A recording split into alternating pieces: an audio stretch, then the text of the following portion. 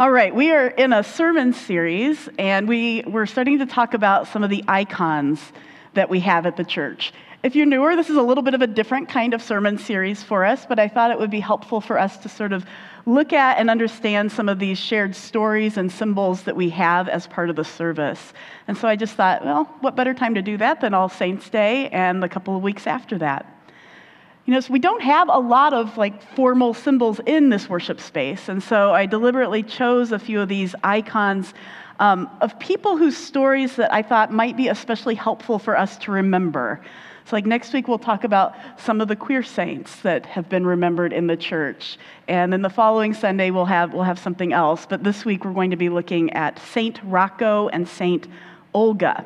Right? So these are just people whom the believers of their time, who either knew them or knew of them, said, there's something that's maybe not been recognized in other parts of our tradition that we want to also honor as faithful to God and pass down as a piece of our faith. All right, so the first one I want to talk about, he's a little bit small, so I'll put it up here if you want to look at him later. This is Saint Rocco. See if I can he's got a dog. He's always pictured with a dog. And his story has a few variations, which to me says that some of it is probably, some of the elements make me think that it's been remembered in a way that's a bit more mythical. But I think we'll get the essence of why people have embraced him. So his name's Rocco. His French name was Roche, and I think I'm saying that right, but I'm not sure. I just think Rocco sounds I like it. It means rock. So he was born in France in a town down along the Mediterranean coast, somewhere in the mid-1300s. And Rocco had the misfortune of being born in the middle of a second major wave of the bubonic plague. Right, so this was the wave that killed a third of Europeans, maybe as many as 50 to 60%. And so that was the time or the context he was born in, and he was said to have had a red birthmark in the shape of a cross on his chest. So Rocco's family had a little bit of land, and so legend has it that after his parents died, quite likely of the plague, but we don't know, Rocco took his inheritance and he gave away his land to people who needed it more, and then he made his way down into Italy to go and work with plague victims in different hospitals. So he started down in Rome, and then he made his way up north into the northern part of Italy, and he was working in and around Milano. And so Rocco was known for being really courageous because it was scary to tend to plague victims. It was highly contagious. And he was known for being a skilled healer. So there are some stories that say he would just simply go into a room and make the sign of a cross and people would be healed. They would get better. But I'm going to guess that it was just general kindness, helping people stay hydrated, helping with quarantining the sick. Those were probably closer to the truth of what made him known for being a helpful medic. And as you might guess, Rocco then eventually did contract the disease himself. So there were some accounts that said Rocco, knowing that you needed to quarantine, that seemed to be the only effective sort of treatment to keep it from spreading, that he went and quarantined himself of his own volition so that he wouldn't get other people sick. And so in that story, he went off into the forest around Milano, and it said he built himself a beautiful hut out of boughs and leaves. Other accounts say that he was actually forcefully exiled from the city like a lot of people who contracted the plague were, and that he withdrew to a nearby cave where he got so weak that he was barely surviving. And he was kept alive only by a stream of some clear mountain water that was running outside of that cave, and then by the instincts of an astute animal. So this is where the dog comes in. And I know some of you really love your dogs. So I think I said last week that he saved the dog, but it's actually the other way around. The dog saved him. I'd forgotten that. So it said that a local nobleman had this hunting dog. And so this dog was said to have had a loaf of bread that was strapped to him, and he happened upon Rocco in this cave as he was dying. And so at that point, Rocco hadn't eaten for days. He's on his last leg, and he accepted this loaf of bread as the gift from God sent to save his life. Now, some accounts also say that the dog came back with the bread day after day after day, and that the dog just tended Rocco until he grew strong enough to follow the dog back to his home, and that the dog kept Rocco's wounds clean. because bubonic plague caused a lot of open sores. I find that like super gross, but it's a little detail. Like you'll notice like his wound on his leg is always showing by the dog, and that's the reason why. Other people say the dog's owner simply, followed the dog on that first trip when the dog found him and was able to rescue a dying Rocco. Regardless, most people agree that he was brought to this nobleman's castle where he was then nursed back to health. And then once he was healthy enough to return to his home in France, he said that he disguised himself so that he wouldn't be known. Now, there's no really clear explanation as to why he would have done that. I don't know if there were political forces that scared him. Maybe he was afraid of bandits and he had been known to have had some land at one point. Maybe he had been forcibly exiled from a city and was afraid of being recognized. We don't really know. What we do know is that when he returned to his home in France, he was arrested on the charge of being a spy and thrown in jail for 5 years. And so once again, Rocco found himself in these dire circumstances. Now, by most accounts, he ended up dying in jail, having been falsely accused of being a spy. Some of the more fantastic accounts say that when he was near death in his jail cell, his body started emitting a heavenly blue light, like this sort of glow coming out of him. And that this glow was so mysterious that word eventually got around to the local governor about this glowing man, and the governor demanded to know the identity of this person. And so you've got this dramatic scene where the governor went to the jail, and he went to ask Rocco personally who he was, and when he asked him, Rocco said, "I am your nephew." It's a very like Luke, "I am your father" kind of moment. And everybody gasps at the idea that the governor's own nephew was in jail and falsely accused. And the governor said, "There is only one way to tell if what you say is true. My nephew had a birthmark in the shape of a cross on his chest." And so Rocco lifts his shirt, he reveals his birthmark, and everyone was amazed. Right? And so then in this version, Rocco lives on, and everyone heard his story of being reconciled with his uncle, came to faith in God. So if you know me, I tend to think the less fantastic accounts are probably closer to the truth. Rocco probably died in jail, falsely accused of being a spy. In addition to being the patron saint of afflictions and the protector against plague and contagious diseases, which were the original reasons I actually sought him out. It was during COVID when I was looking for a couple of saints whose stories might be helpful to us. I also discovered Rocco was the patron saint of scapegoats. So if you know me, that's the entire, that's a lot of theology in there. So I thought, well, that's interesting. The larger church remembered him on some level as having been scapegoated. And the thing about scapegoats in the way the social dynamic works is that they're falsely accused of something, in this case, probably being a spy, and then they're either killed, jailed, exiled, deported, right? Some sort of formal exclusion.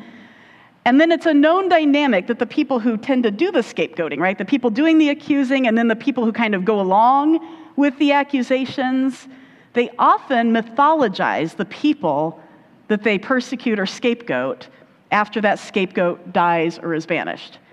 Right? So I thought, well, that's interesting, because if Rocco had actually been falsely accused of being a spy and thrown in jail to assuage some, local political anxieties, it would make sense that the perpetrators would then come up with some kind of story about him emitting heavenly light and not being left to death by them, right, but living on.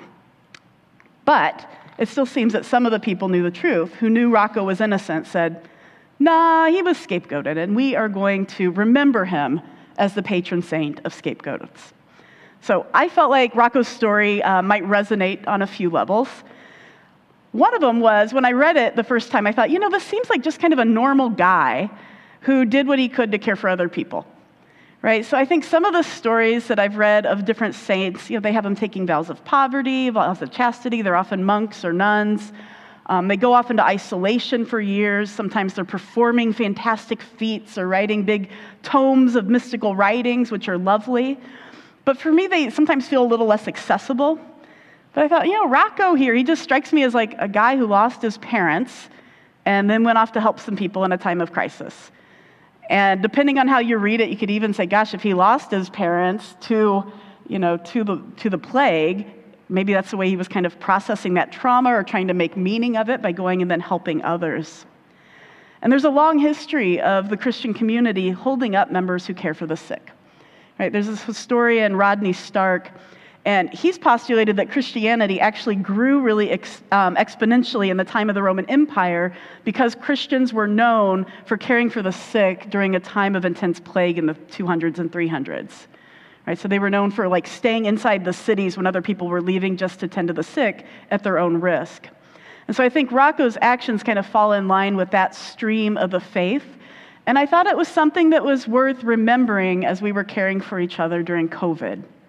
And I also thought it might be especially meaningful for the medical professionals in our congregation. In some ways, I feel like, COVID feels like a million years ago. I did that weird thing with time. I feel kind of like, oh yeah, that's over and done. But I'm now finding like a lot of medical professionals who worked through some of the worst years are just now kind of finding some of the trauma of that catching up to them. And so I thought if that speaks to you, you might find some solidarity in Rocco, who also lived through that. I also kind of liked the details of this story about Rocco being tended by a clear mountain stream and by a caring dog, right? So I think that there's something here that really speaks to our need to let the creation tend to us, let nature tend to us as we tend to it in this sort of relationship of reciprocity, and that's part of our healing if we remember that is part of sort of the Creator's plan to help us thrive. And we'll talk about that more in a couple of weeks. But I thought animals and streams helping Rocco heal seems like this sort of bonus item in the story. And then obviously with my read of the gospel being about God vindicating the scapegoated of the world through Jesus, just knowing Rocco is the patron saint of scapegoats felt really meaningful to me. So you can see he's usually pictured here with a dog. You see the wound on his leg. That's why his shirt is usually up a little bit, so you can see his bubonic plague wound, and why he's always got sort of a dog staring up at him. And just as a little bonus also, he's the patron saint of bachelors, because he didn't take a vow of chastity, and we don't know him to have gotten married. So that's another person that don't often get like a patron saint. So there we go, Rocco. Actually, I'll put him down here, and you can look at him a little bit later if you'd like. We kind of rotate these in and out. Now, I'm not going to spend quite as long here on Saint Olga. So this is Saint Olga of Alaska. I think we often have her on one of the corners up here. Make sure I don't drop that there. She also was sort of a normal woman who simply cared for people in her sphere. And she's more recent. She actually just died in 1979. So I was born in 1978, so she was alive when I was born. She's not officially a saint yet, but she's getting super fast-tracked through the process in the Eastern Orthodox Church and could actually become an official saint by the end of this year, the last I looked. And it would make her the first female Orthodox saint from North America. So she was an indigenous Alaskan. She was born to the Yupik tribe in a rural village. And her tribe had adopted Russian Orthodoxy many generations before them. So this was sort of their long-standing faith tradition in that village. And so for most of her early adult life, her husband just ran the local general store and the post office. In fact, I think he founded them. I think they were in this very, very rural space, and he's like, we need a store and a post office. So he did that, and Olga served as the midwife for nearby villages. And it was only a little bit later in life that her husband, Nikolai, became an Orthodox priest, and then the two of them sort of tended the faith life of several villages together. So what Olga is known and loved for is her empathy and her compassion for Native women who were abused. So she is going to be the patron saint of people with physical and sexual trauma. She also lost 5 of her 13 children before adulthood, and I thought that might speak to a few of you who I know have lost kids or have lost grandkids at young ages. And so I don't want to linger on abuse from the pulpit for triggering reasons for people, but I just wanted to say that I think it speaks a great deal to Olga's influence and meaning to the people around her, that as soon as she passed away, the Christian community around her said, this woman represented the love of God on earth, and that she listened to us, and she believed us, and she loved us, and she held our stories. And I think we all need representation, even in our faith stories and traditions, maybe especially in our faith stories and traditions. And so I think Olga's story adds a little sort of extra biblical context to our Christian faith, So whether you've experienced physical trauma or if you're somebody who holds other people's trauma stories, you might be able to look at Olga and say, there I am. Christianity says my story matters too. Olga also got the nickname the Tabitha of the North. So this is a reference to a Bible character in the book of Acts. Tabitha was her Greek name, her Greek, is that right? No, her Aramaic name. I need Christian. He's not here this morning, I think. He's a language scholar. Dorcas is her Greek name, and I just like it because it translates so well to us. So, so she's called both things in the book of Acts. Tabitha of the North. So Tabitha was known for making clothes for people who were in need, and she was probably one of the more well-to-do women in the early Christian community, and so she was able to make and to give away clothing out of her own means and was honored for that. So in the book of Acts, Luke indicates that Tabitha took Scripture's views about society's most vulnerable really seriously. Things like from Zechariah, don't oppress the widow or the fatherless, the alien or the poor. In other words, the people who are maybe unable to have access structurally to some of the means that they would need to care for themselves and their families. So Olga was also known for making clothes for people who needed it. And so she is the Tabitha of the North. So I put Rocco and Olga's stories together because I saw them as two people who just simply responded with love and kindness to the people who were around them. And I think it's helpful for us to remember that we don't have to do anything extravagant to be remembered as people who show God's love to the other people in our spheres of influence, right? It's just responding with decency and with compassion. In Matthew 25, Jesus says that people who care for others are part of what he was about. So I'll leave us with this from Matthew 25. He said, "For I was hungry and you gave me something to eat. I was thirsty and you gave me something to drink. I was a stranger and you invited me in. I needed clothes and you clothed me. I was sick and you looked after me. I was in prison, and you came to visit me." And then the righteous will answer him, "Lord, when did we see you hungry or feed you, or thirsty or give you something to drink? When did we see you as a stranger and invite you in, or needing clothes and clothe you? When did we see you sick or in prison? When did we go visit you?" And the Creator will reply, "Truly I tell you, whatever you did for the least of these, you did for me." I thought one little tiny story, my niece Vivian. So, my mom had knee replacement surgery, which is why my grandma Gwen, who's napping a little, is here with us for a few weeks. Vivian, so my youngest sister, Lindsay, is taking care of my mom. And Lindsay's got two kids, they're 13 and 11. And the 11-year-old Vivian is just kind of a hostess. And so Lindsay was like, it was so cute. She's like, "Oh, Grandma's coming to stay with us." And she made a big banner for her. And she went down to her other grandma's house and got like a teapot and some tea sets and like picked flowers and made her this little set. And I thought, that's all it's about, isn't it? Little Vivian understands what it means to be a Christian or to be someone who's faithful to God. She's just loving the person in front of her. So with that, we usually do about a minute or two of silent or guided meditation. People make noise. It's never perfectly silent in here. But I thought we'll just take about a minute and we'll just invite the Spirit to say whatever it is Spirit would like to say to us this morning. If you brought something here particularly on your heart, this would be a good time to maybe just offer that before God. I'll let you know when that time is up.